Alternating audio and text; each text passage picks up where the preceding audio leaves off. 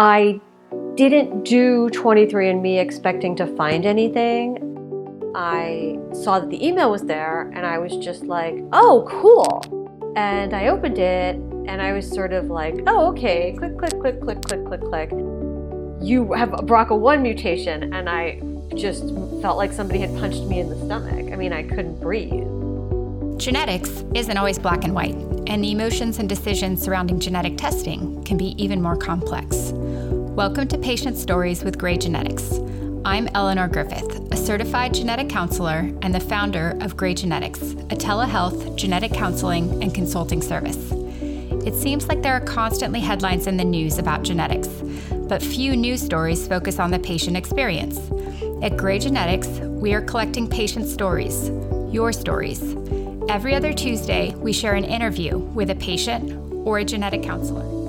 And I just felt like this is something more people are going to go through, and we should be talking about it.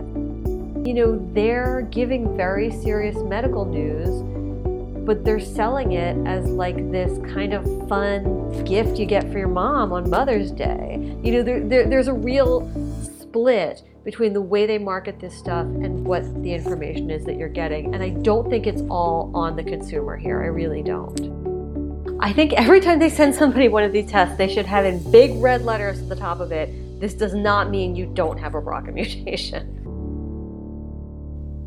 Dorothy Pomerantz is a writer, an editor, and a journalist. Like millions of other Americans, she has taken a 23andMe test, and like many other Americans, she received some results back that came as a surprise. Just a few weeks ago, she wrote an article in Stat News sharing her experience of receiving BRCA-positive results through 23andMe. Thanks so much for doing this interview. Yeah, thank you for making these podcasts. I think it's really helpful. Yeah, it's fun to hear just people's individual stories. Like, there's the tyranny of the anecdote, but then also, the in-depth story of like what someone actually goes through can be really, really helpful. So, well, yeah, when I was going to have surgery, I felt like I couldn't find patient stories. I couldn't find stories where people were really honestly talking about the surgery and what you went through and all the different things that happened during it, and I wished I had something like what you're doing. So, oh, interesting. It's really appreciated. Great. That's always nice to hear. So I feel like probably a lot of our listeners, at least the genetic counselors, will have read your piece, but maybe some will have not. So August 8th, Stat News published an article that you had written, 23andMe had devastating news about my health. I wish a person had delivered it. I'm not always like the first one to see news, but that day I think I might have been the early one to see that on Twitter. And I was so happy just to see from the headline of your article that you really valued the experience that you had with a genetic counselor. I did. And you were actually writing that article quite a bit after that you went through that experience. Is that right? Yeah, I had my last surgery in April. April 1st was my last surgery. Okay. And so what led you to write that article, and what has the response been like? The reason I wrote the article is because I felt like I had an experience that more people are going to have. I didn't do 23andMe expecting to find anything. I don't have a long history of cancer in my family. We're not one of these families where like my mother had cancer and all of my aunts and my grandmas and everybody.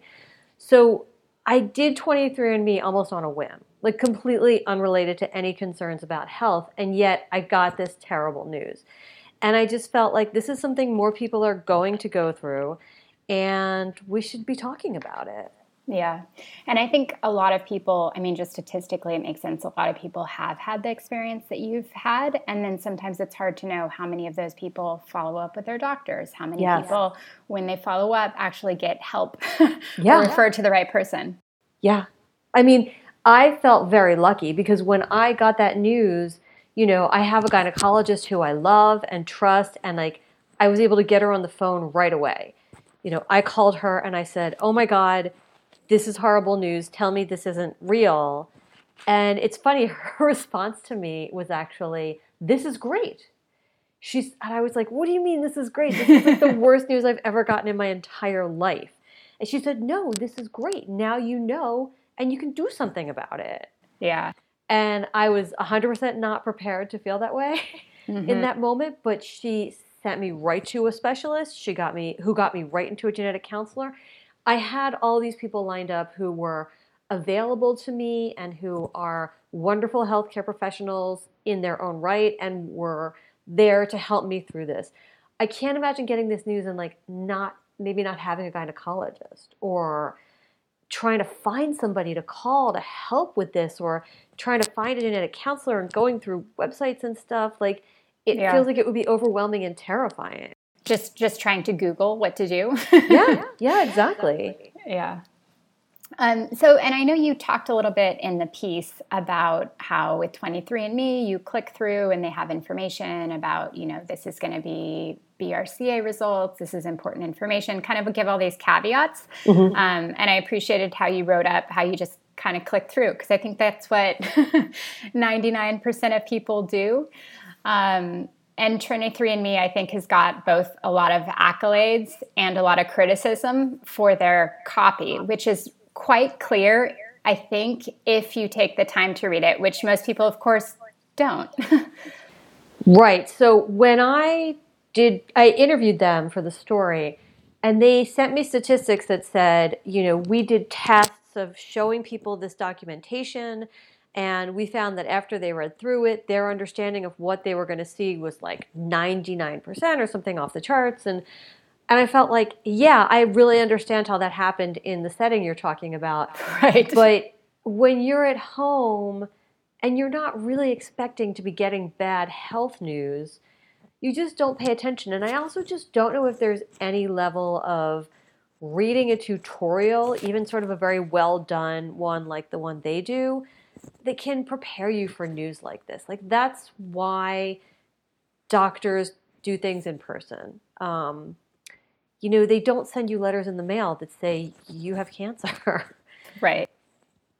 Even if they call you, it's still a conversation. And I just, I have gotten a lot of pushback, a surprising amount actually, from people saying, well, you knew what you were getting. Like, if you weren't prepared to get this information this way, then you shouldn't have asked for it. And I sort of feel like, no, I don't feel like this is a caveat emptor situation.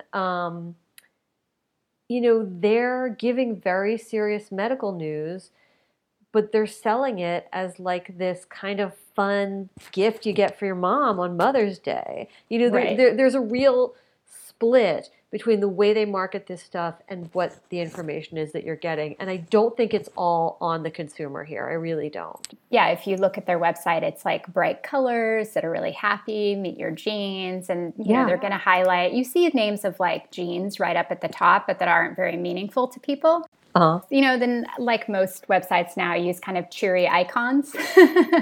Yeah. And bright colors, and all just looks really fun.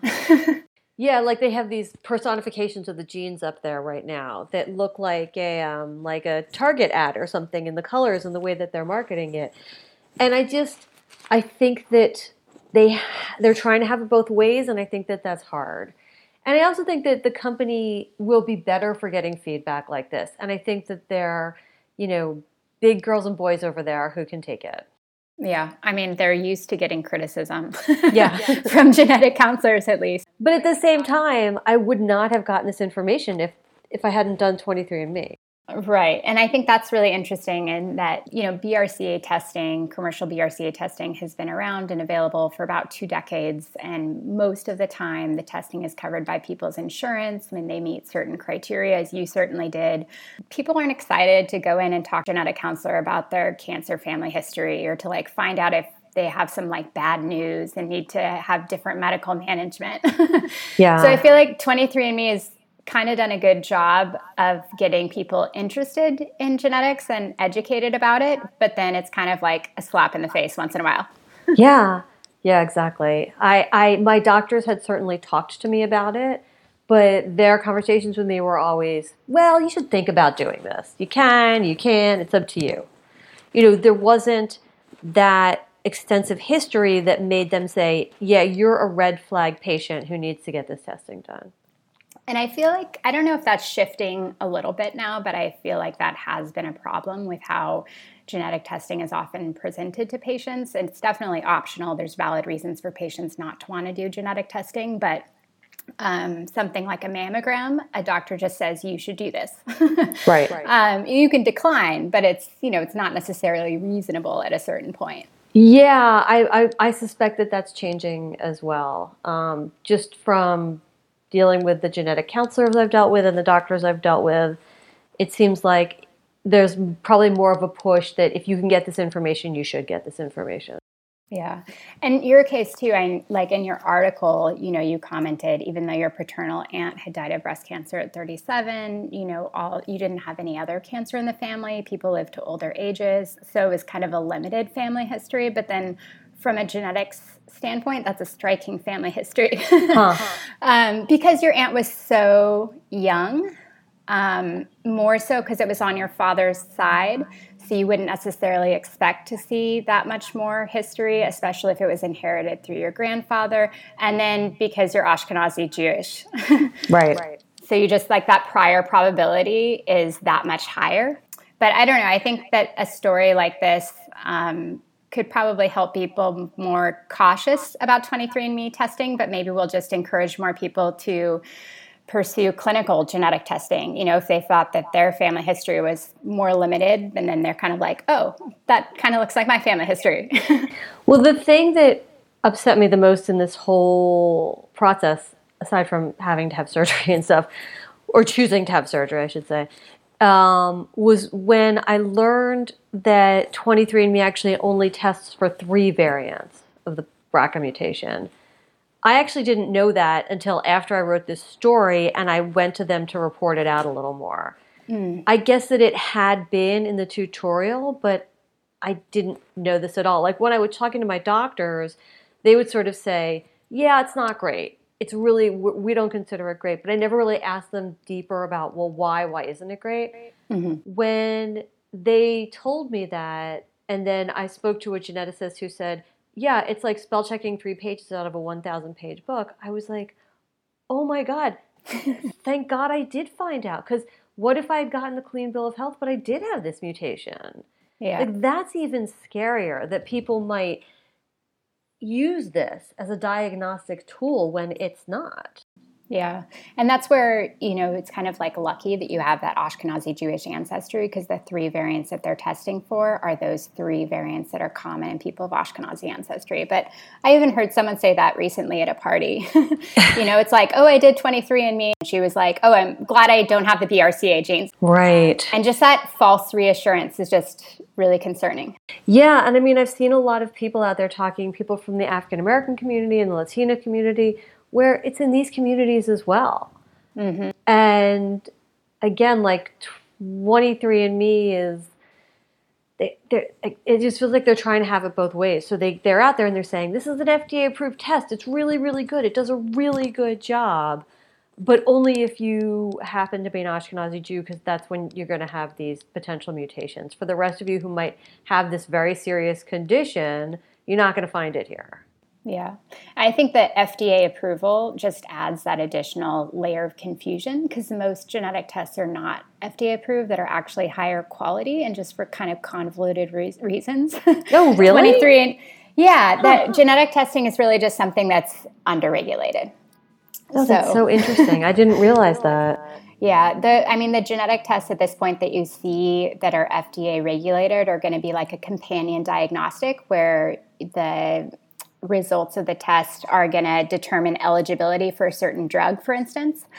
But otherwise, they're not FDA regulated. And a lot of that has to do with how tests are done, and it's a little bit individual from laboratory to laboratory, but it's a really murky area.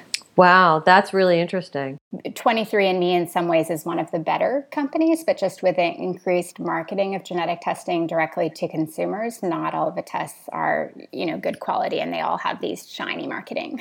Yeah, I mean, it's such a mixed bag. It's like, it is good that it's getting people talking about genetic testing, and I do applaud these companies for making this something that's just people, like when you say genetic testing, people know immediately what you mean. And that's because of their marketing efforts.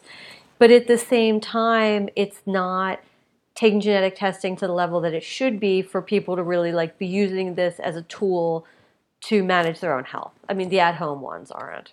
Right. One of my colleagues, genetic counselor, co-published with another genetic counselor recently an opinion piece, but just kind of making the point that the direct-to-consumer testing that's available is just increasingly blurring the line between what's recreational and what's diagnostic and what you can trust and what's actually like medically meaningful, and what might tell you, well, your earlobes are not attached.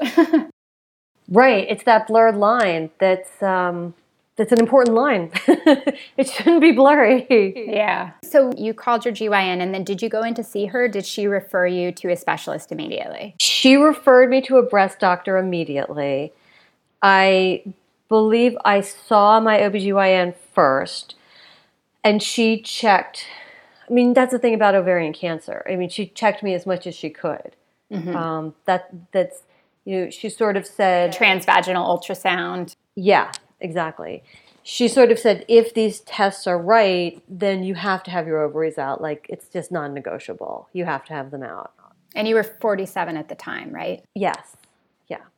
And then when I went to the breast doctor, she really gave me the, we're not going to worry about this right now. She was like, we just don't take action based on 23andMe. She said, well, we can talk about it, but let's just do another test before we get too far down the line.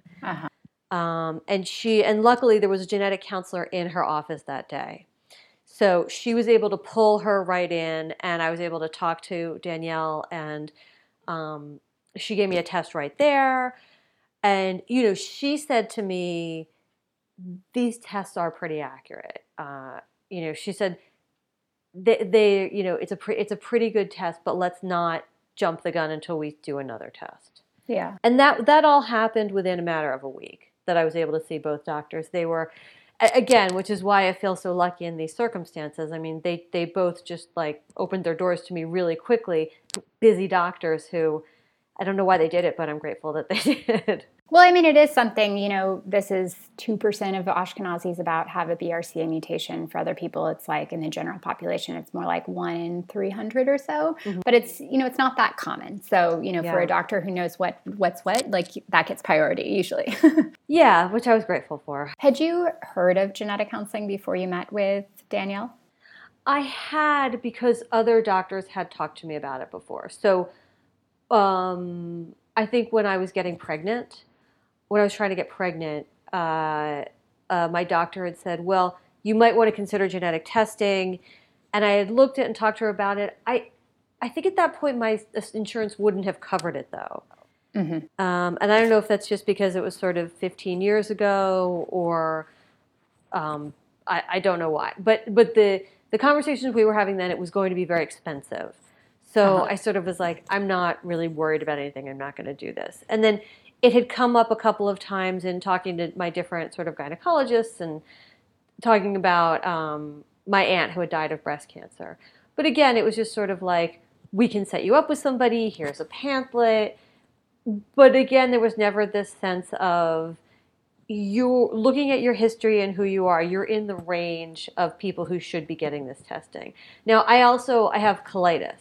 So one of my doctors had said to me at one point, sometimes the genes that cause colitis and the genes that cause breast cancer are pretty similar. And so that's another reason why you might want to do this.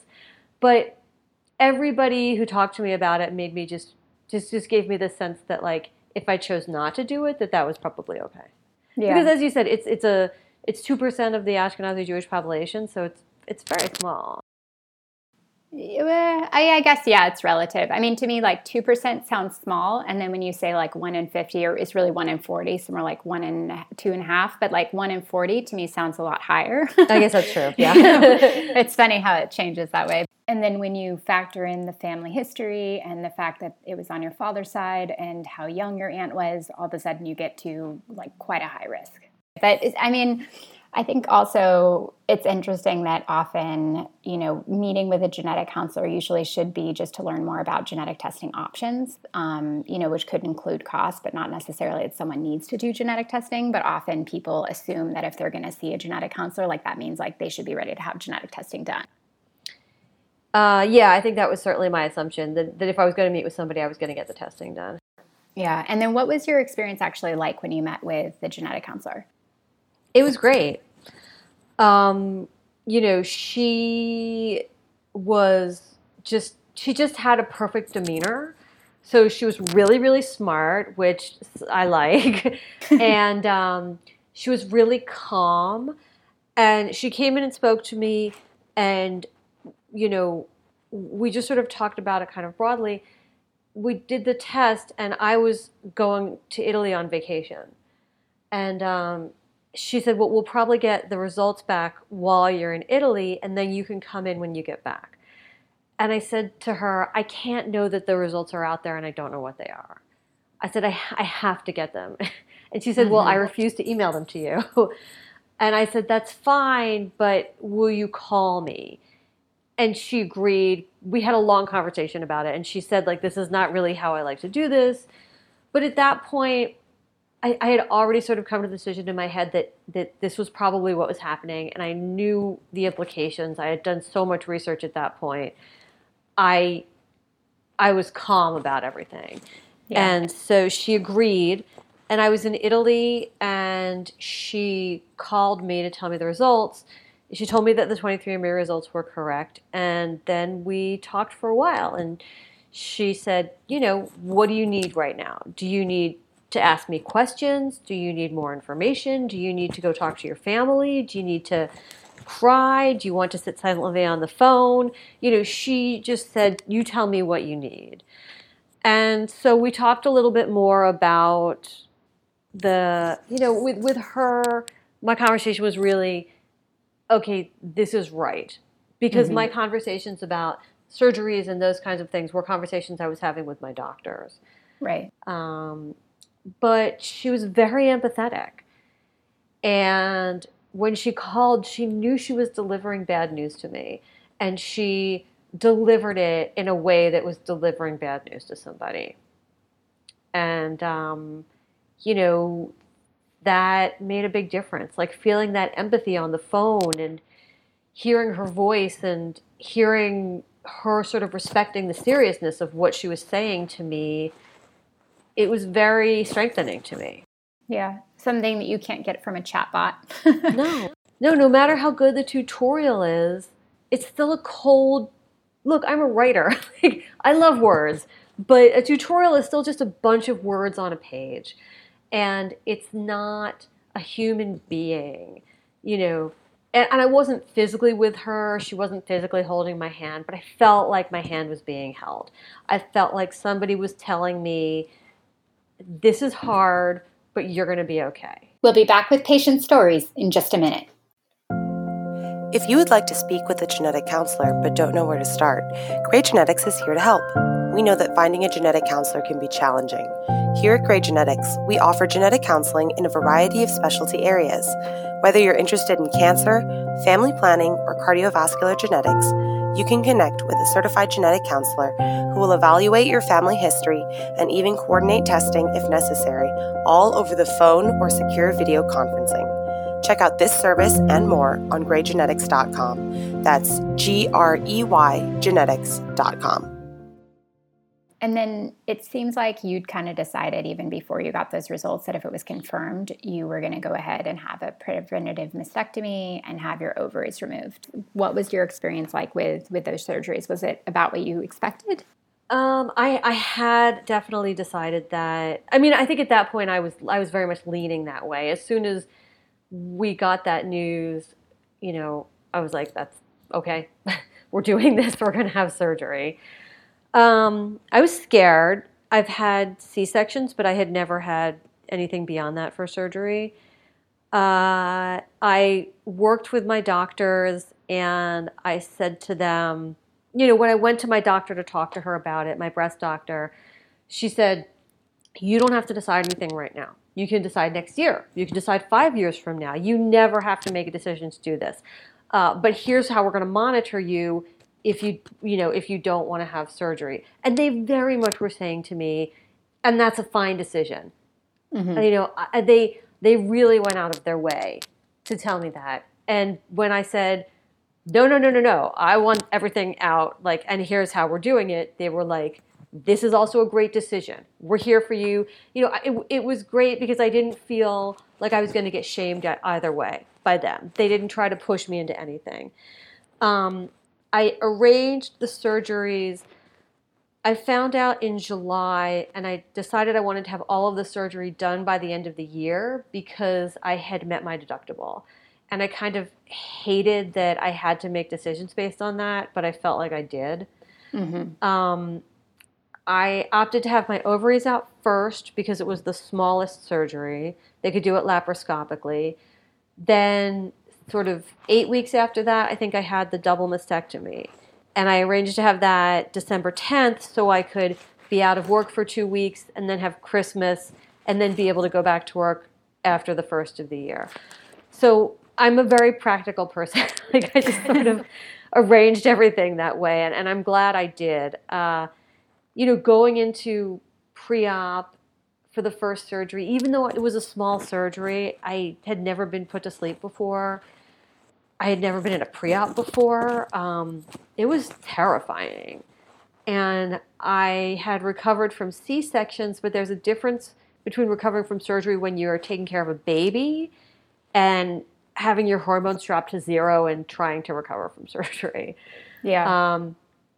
And I had a patch and estrogen pills and stuff, but everybody had told me, oh, this is a really easy surgery. It's a really easy surgery. And when 5 days after the surgery, I still was uncomfortable and I couldn't drive, I got really upset and really worried. And I felt like, how am I going to handle a much, much bigger surgery after this?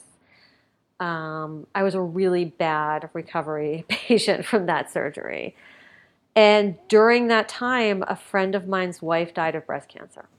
Oh, man. And she had been keeping a blog, and I went back and I read her blog, and I read everything that she had gone through, and I just thought, oh my God, I'm going through this. Like, if she was able to go through what she went through with chemotherapy and surgeries and going from doctor to doctor and all of this awful, awful stuff, and I just said, I'm doing this.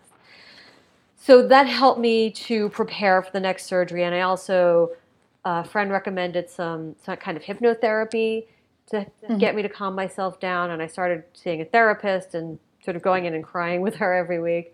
Yeah. My mother-in-law came for the period when I was recovering from the mastectomy, so that was also very helpful. So by the time I went in for the mastectomy, I was prepared. And I knew people had different kinds of complications from that. So sort of every day of my recovery that I got through without something weird happening or an infection or a complication, I was just like, yay, one more day. Yeah. It was uncomfortable, and having drains in is really horrible and weird, but I got better day by day, and my husband was next to me the whole time, and he was giving my medication and emptying the drains, and I watched a lot of TV, and I slept a lot, and I got through it. It wasn't, I had worked myself up in my head about how bad it was going to be, and it didn't turn out to be as bad as I thought it would. Yeah, that's good. That's good. I guess you had low expectations for. I did. And that made it less bad. Yeah. I guess especially when you compare, what it's like to go through those surgeries for preventing cancer with, in-depth looks like blog posts related to someone's experience with cancer. Yeah. I mean, when you read about people having this surgery after chemotherapy, the potential for problems is just, it's exponentially bigger. And to know that sort of I had very healthy tissue and I didn't have any kind of, necropathy or anything from chemo, and I was really healthy. And to know that I was healthy and I could get this done and deal with this healthy instead of dealing with it as a cancer scare with chemo, I really did feel grateful every day. That even as bad as it was, I knew it would have been so much worse. And also that if I had waited until I was 55 or 60 or I don't know what, it just gets harder and harder to recover from things. I also felt grateful that I was sort of young enough to recover pretty well. Right. Yeah. Yeah. The late 40s is probably I don't know, can there be an optimal time for surgery? Maybe it's late 40s. I think so, because I was done having my kids. I certainly was not having any more kids.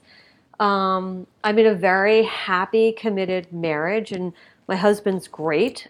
He didn't care about any of sort of the, getting rid of my breasts or anything like that. And I kind of get to skip menopause. Like, I hadn't gone into menopause yet, but now I just have estrogen and progesterone every day, and I'm kind of not going to have to deal with it, which I think is kind of amazing. I mean, I guess I will at some point, but I don't know. Yeah.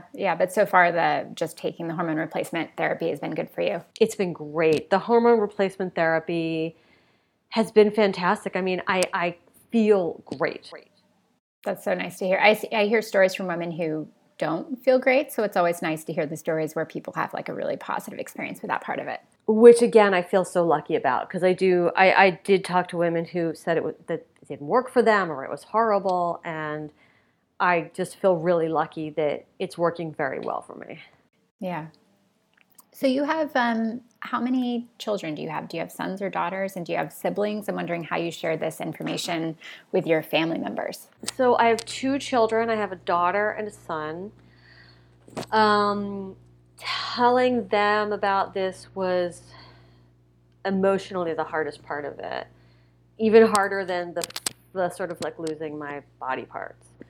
I was so scared to tell them, especially because my daughter is 15.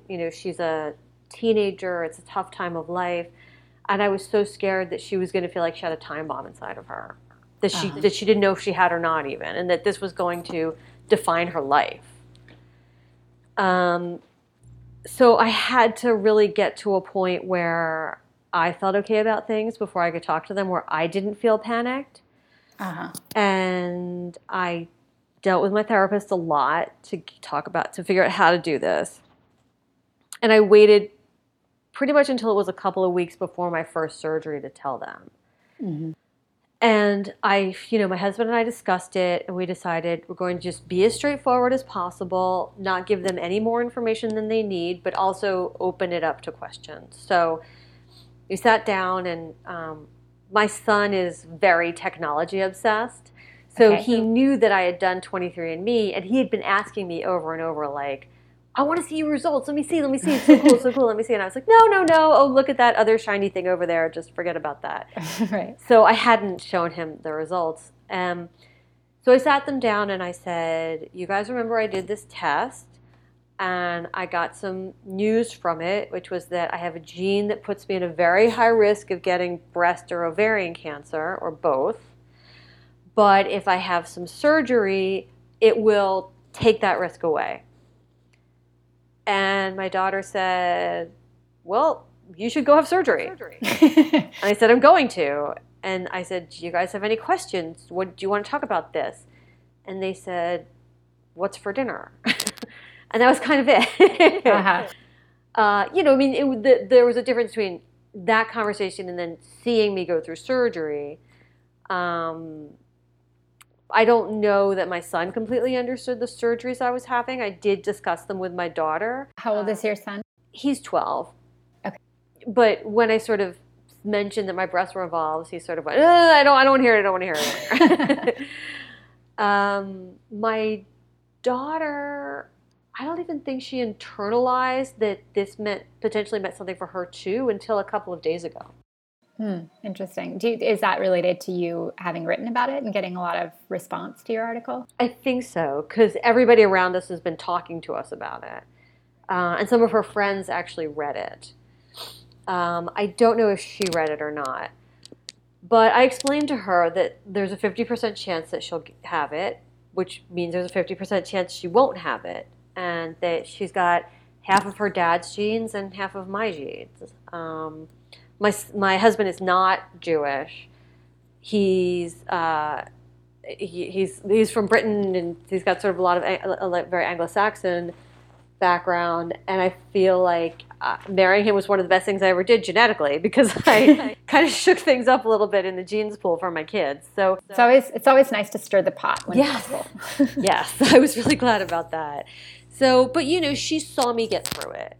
And hopefully she feels like she'll get through it if she has to. And who knows where this is going to be in 10 years. And in 10 years, she might find out she has it and she can go and they'll CRISPR the genes out of her. Like, who Right. knows? Right. So it's a lot of time, and we won't get her tested until she's in her 20s.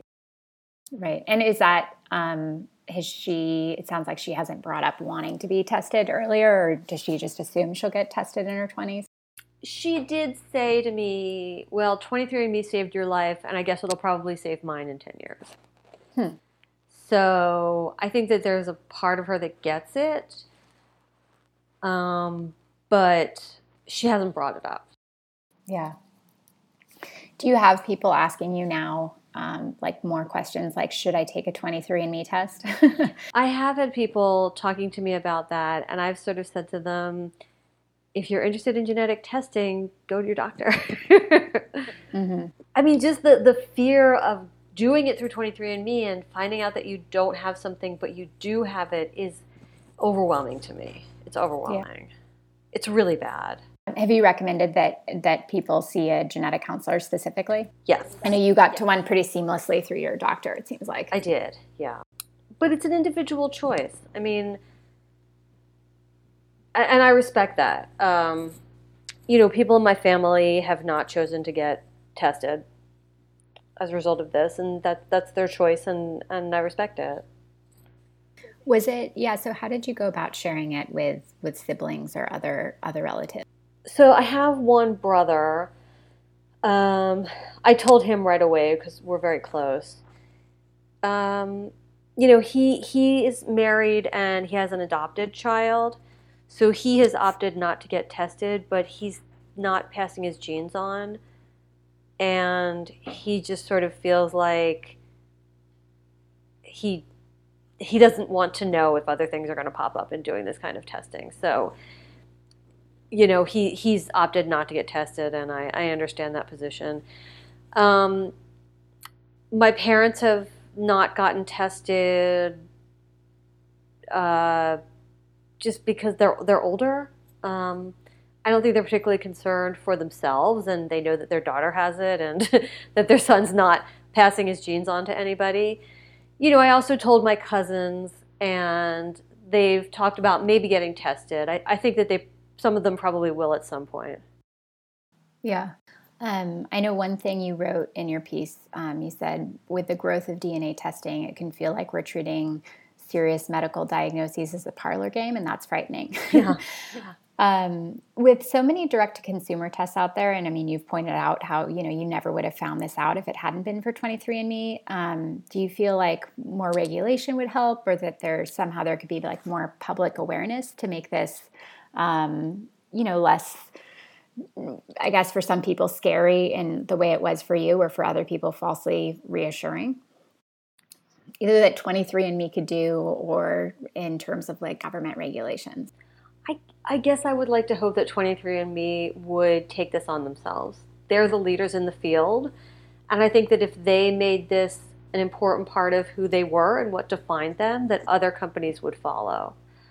I think there's a lot of things that need to be regulated. It's hard to see government prioritizing this. They don't seem to be able to get anything done right now. And I do feel like part of what we're seeing in Washington, a lot of the dysfunction in Washington, is we are sort of turning to corporations to be our moral guides here. And we're asking corporations to be more ethical and to really think harder about what they're doing and how it affects people. And I think that that's becoming an increasing part of the conversation in a lot of industries, but especially in tech. I think it's something that they struggle with. But it's hard to think of a company that touches people in a more direct way than 23andMe. I mean, of course, Google and Facebook and all those companies are in our lives all the time, but they're not giving us health news.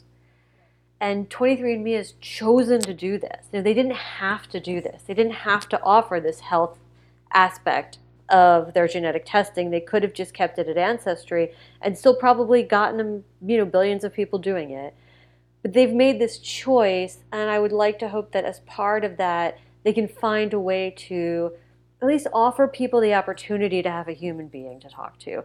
I can't imagine that there are so many people who are getting this news that that it's beyond them to offer the possibility of talking to somebody in that moment. Yeah, that's an interesting idea. I wonder if 23andMe would go for how many people that would be if they were calling out. Like, would you think that you'd get an email kind of suggesting that you set up a phone call, or maybe you get a phone call? Yeah. I mean, there's different kinds of genes that they're testing for. So there's one that's like you're at a high risk of macular degeneration. Like, okay, all right, I guess that's good to know. Whatever, I'm going on with my day. There's a difference between that and finding out that you have a BRCA mutation. Right. There's only a couple of genes they're testing for that are really high stakes. Mm-hmm. And I think in those situations, they could offer a phone call. Or at least, like, if they send the message, say, here's a number you can call to reach a person to talk to right away. Right, yeah. And I think they do have resources on their website, like linking to like links for genetic counselors, but it's, it's click, click, click, click, try to find someone. Right. And what about related to like the concern you brought up with so many people getting negative test results and being falsely reassured? Is there a way you can think that 23andMe could better address that so people are less likely to walk away thinking that, they've had comprehensive testing of the BRCA genes with negative results? I think every time they send somebody one of these tests, they should have in big red letters at the top of it, this does not mean you don't have a BRCA mutation. I mean, this is the one place where it feels beyond just like, I'm being sort of spoiled and expecting somebody to talk to me about these results to bordering, being unethical. Yeah. Just because people are so it's on their website. Like, I know it's there, but I think part of it is just that people are initially confused by the background information, like the concept that we all have these genes to begin with, and then there's thousands of possible changes. So I think like missing that initial information just makes it much more confusing for people to understand the significance of the fact that there's just 3 changes that are included on their test. It's very complicated stuff. It's really complicated, and it's hard to get this information to people in any kind of form through a tutorial or through written, context. But they made the choice to do this testing. It's a really good point. It wasn't an assignment that they were given. No. Yeah. And I just think that these companies that are dealing with sort of medical stuff, just like doctors do, they have to think through the patient experience. And I think that they are approaching it from a very tech company point of view, which is that we wrote down the information for you. We warned you. You consented. Right. Which is all fine and dandy, but it just, it scares me very much. It's not how healthcare has ever been done until now, I think. Yeah. Mm-mm. And even when you think it's about things like telemedicine or, long distance medicine and those kinds of things, there's still a person on the other side of that screen talking to you. Right. There's nobody talks about robots replacing humans for giving diagnoses. Well, maybe for giving diagnosis, but not for telling the patient. Right. Like delivering the news. It's like nobody sees it. Yeah, but with 23andMe, like you're getting it in your inbox. Or do you remember where you were, what you were doing when you actually opened your results? I do. I had just been working out, and I was coming up from working out down on the street, and I came up into my house, and I went to my computer, and I was sort of really sweaty, and I saw that the email was there, and I was just like, oh, cool. The results are here. I can't wait to see what it says about my penchant for liking cilantro. And I opened it, and I was sort of like, oh, okay, click, click, click, click, click, click, click. And then it was like, you have a BRCA1 mutation. And I just felt like somebody had punched me in the stomach. I mean, I couldn't breathe. It wasn't like I went into a doctor's office.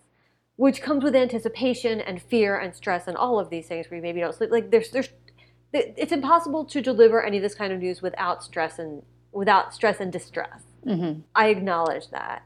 But, I really walked into my office just opening an email and just sort of feeling really light and just light about the whole situation. Right. And then getting this news, and it took a really long time for it to sink in. And I did feel like in that moment, I could have easily just closed that, deleted the email, turned around, and just wiped that from my memory box. Yeah, just kind of pretended it never happened. Yeah. It sounds like your son would have asked you about the results. He would have continued to ask me about it. Yes. Well, what else should I be asking you about?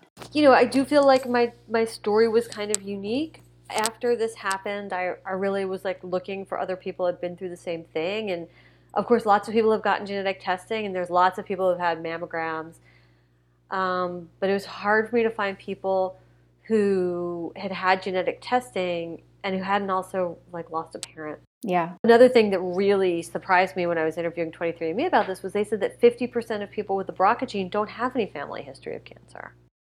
Yeah, that's interesting. So I think Mary Claire King, one reason that she specifically is who really discovered the BRCA genes, and one reason that she advocates for population screening, that everyone should be screened for mutations in the BRCA1 and BRCA2 genes, is just because so often when it's inherited from the father's side, you're not going to have, that's probably where that 50% comes that 23andMe is seeing. Like right. Men have a higher risk for more aggressive prostate cancer and pancreatic cancer, and men can absolutely develop breast cancer. But that risk of breast cancer is still lower than the average woman's risk of breast cancer. So it's just when it's inherited from the father's side, so often you're not going to see the family history. It's not going to seem as striking. If it came from the paternal grandmother, maybe you see it in the grandmother, but, and then family size factors in, or, in Ashkenazi population, if you have people died in the Holocaust. So it's like, you don't really necessarily always have that chance in families to see that history come through. Right. So that's where that 50% number comes from. That's my best guess. That kind of makes sense on a big number scale. Yeah. Yeah. I mean, I wish there was some sort of population-wide genetic testing, and I think at some point there will be. Like the technology is getting cheaper. This is becoming a more central part of the conversation. I was just reading an article that was saying that people who take part in the All of Us, is that the name of that big study? Yeah. That they're going to start doing free genetic testing. Yeah, so that study already involves genetic testing, but what they're starting now is they just announced they're going to be working with Color to actually deliver the results to people. So and I think at least initially they're focusing on results in 59 genes that ACMG, kind of signaled out when we were starting to do whole exome sequencing, which is more often done like in a pediatric setting. But when that started to become more feasible, to look at what are the incidental findings that could come up, and what are the incidental findings that are really critical that we definitely want to report on. Yeah. So they came up with 59 genes, BRCA1 and BRCA2 being two of those. They've recently said to genetic testing companies, they put out a statement, stop using ACMG 59 in your marketing materials. Like, this is not what we were endorsing. But yeah, so All of Us is going to be delivering some of those results. And yeah, in that case, you will get a phone call from a genetic counselor who's going to talk you through this. It's not going to be an email in your inbox. And it also seems like it's a free way to get genetic testing. Yeah, although yeah. So a lot of, some of these things that are new and more readily available, sometimes I kind of think of as genetic screening rather than diagnostic testing, depending, right. Which is still a fuzzy distinction. Sometimes a screening could be just as good, but they're doing I think, whole genome sequencing. So they're looking at every single one of the genes, but when you're doing such a broad test, you're not necessarily looking as in depth at every single little area. Whereas if you work with a diagnostic testing laboratory and they're looking at family history and they're like, oh, these are the genes that we absolutely need to focus on and make sure we don't miss any little letter or possible rearrangement, it's just, a negative result means a lot more. You're ruling out a lot more. So, right. Well, that makes sense. I signed up for that study, and I hope they get 1 million people to take part in it. Yeah, I did too. I'll see if I get a call from a genetic counselor. It's exciting. Yeah, I'm not actually sure, and I don't know if they know yet whether they're gonna. I don't know if they have a plan to deliver things like initially somewhat online and then a phone call, or like what all those like details will be. Like sometimes you do, having been at, like sometimes, you call patients and you get a voicemail always, or the voicemail box is full, or it's like a non-working number. So all of those, it's going to be tricky to get in touch with people. But so I thought you were a genetic counselor. No, I am. But I'm just saying, I was like, I'll be curious just from, So just out of curiosity, have you had testing done? I did 23andMe when I was a student. I think like others, 23andMe was relatively new at the time, and it was one of those things where it was like, oh, I kind of want to have an experience of being a patient, like getting some results. One of my friends in class who's Ashkenazi Jewish, she was like, you have the most boring results I have ever seen. But the thing is, it doesn't really mimic the experience of a patient. And then I thought everything was very clear, and there, after that they were shut down, and then they did new things, and then they opened. But, it's going into it, knowing so much more about genetics, it still didn't really mimic what the experience would have been like for someone else. Right.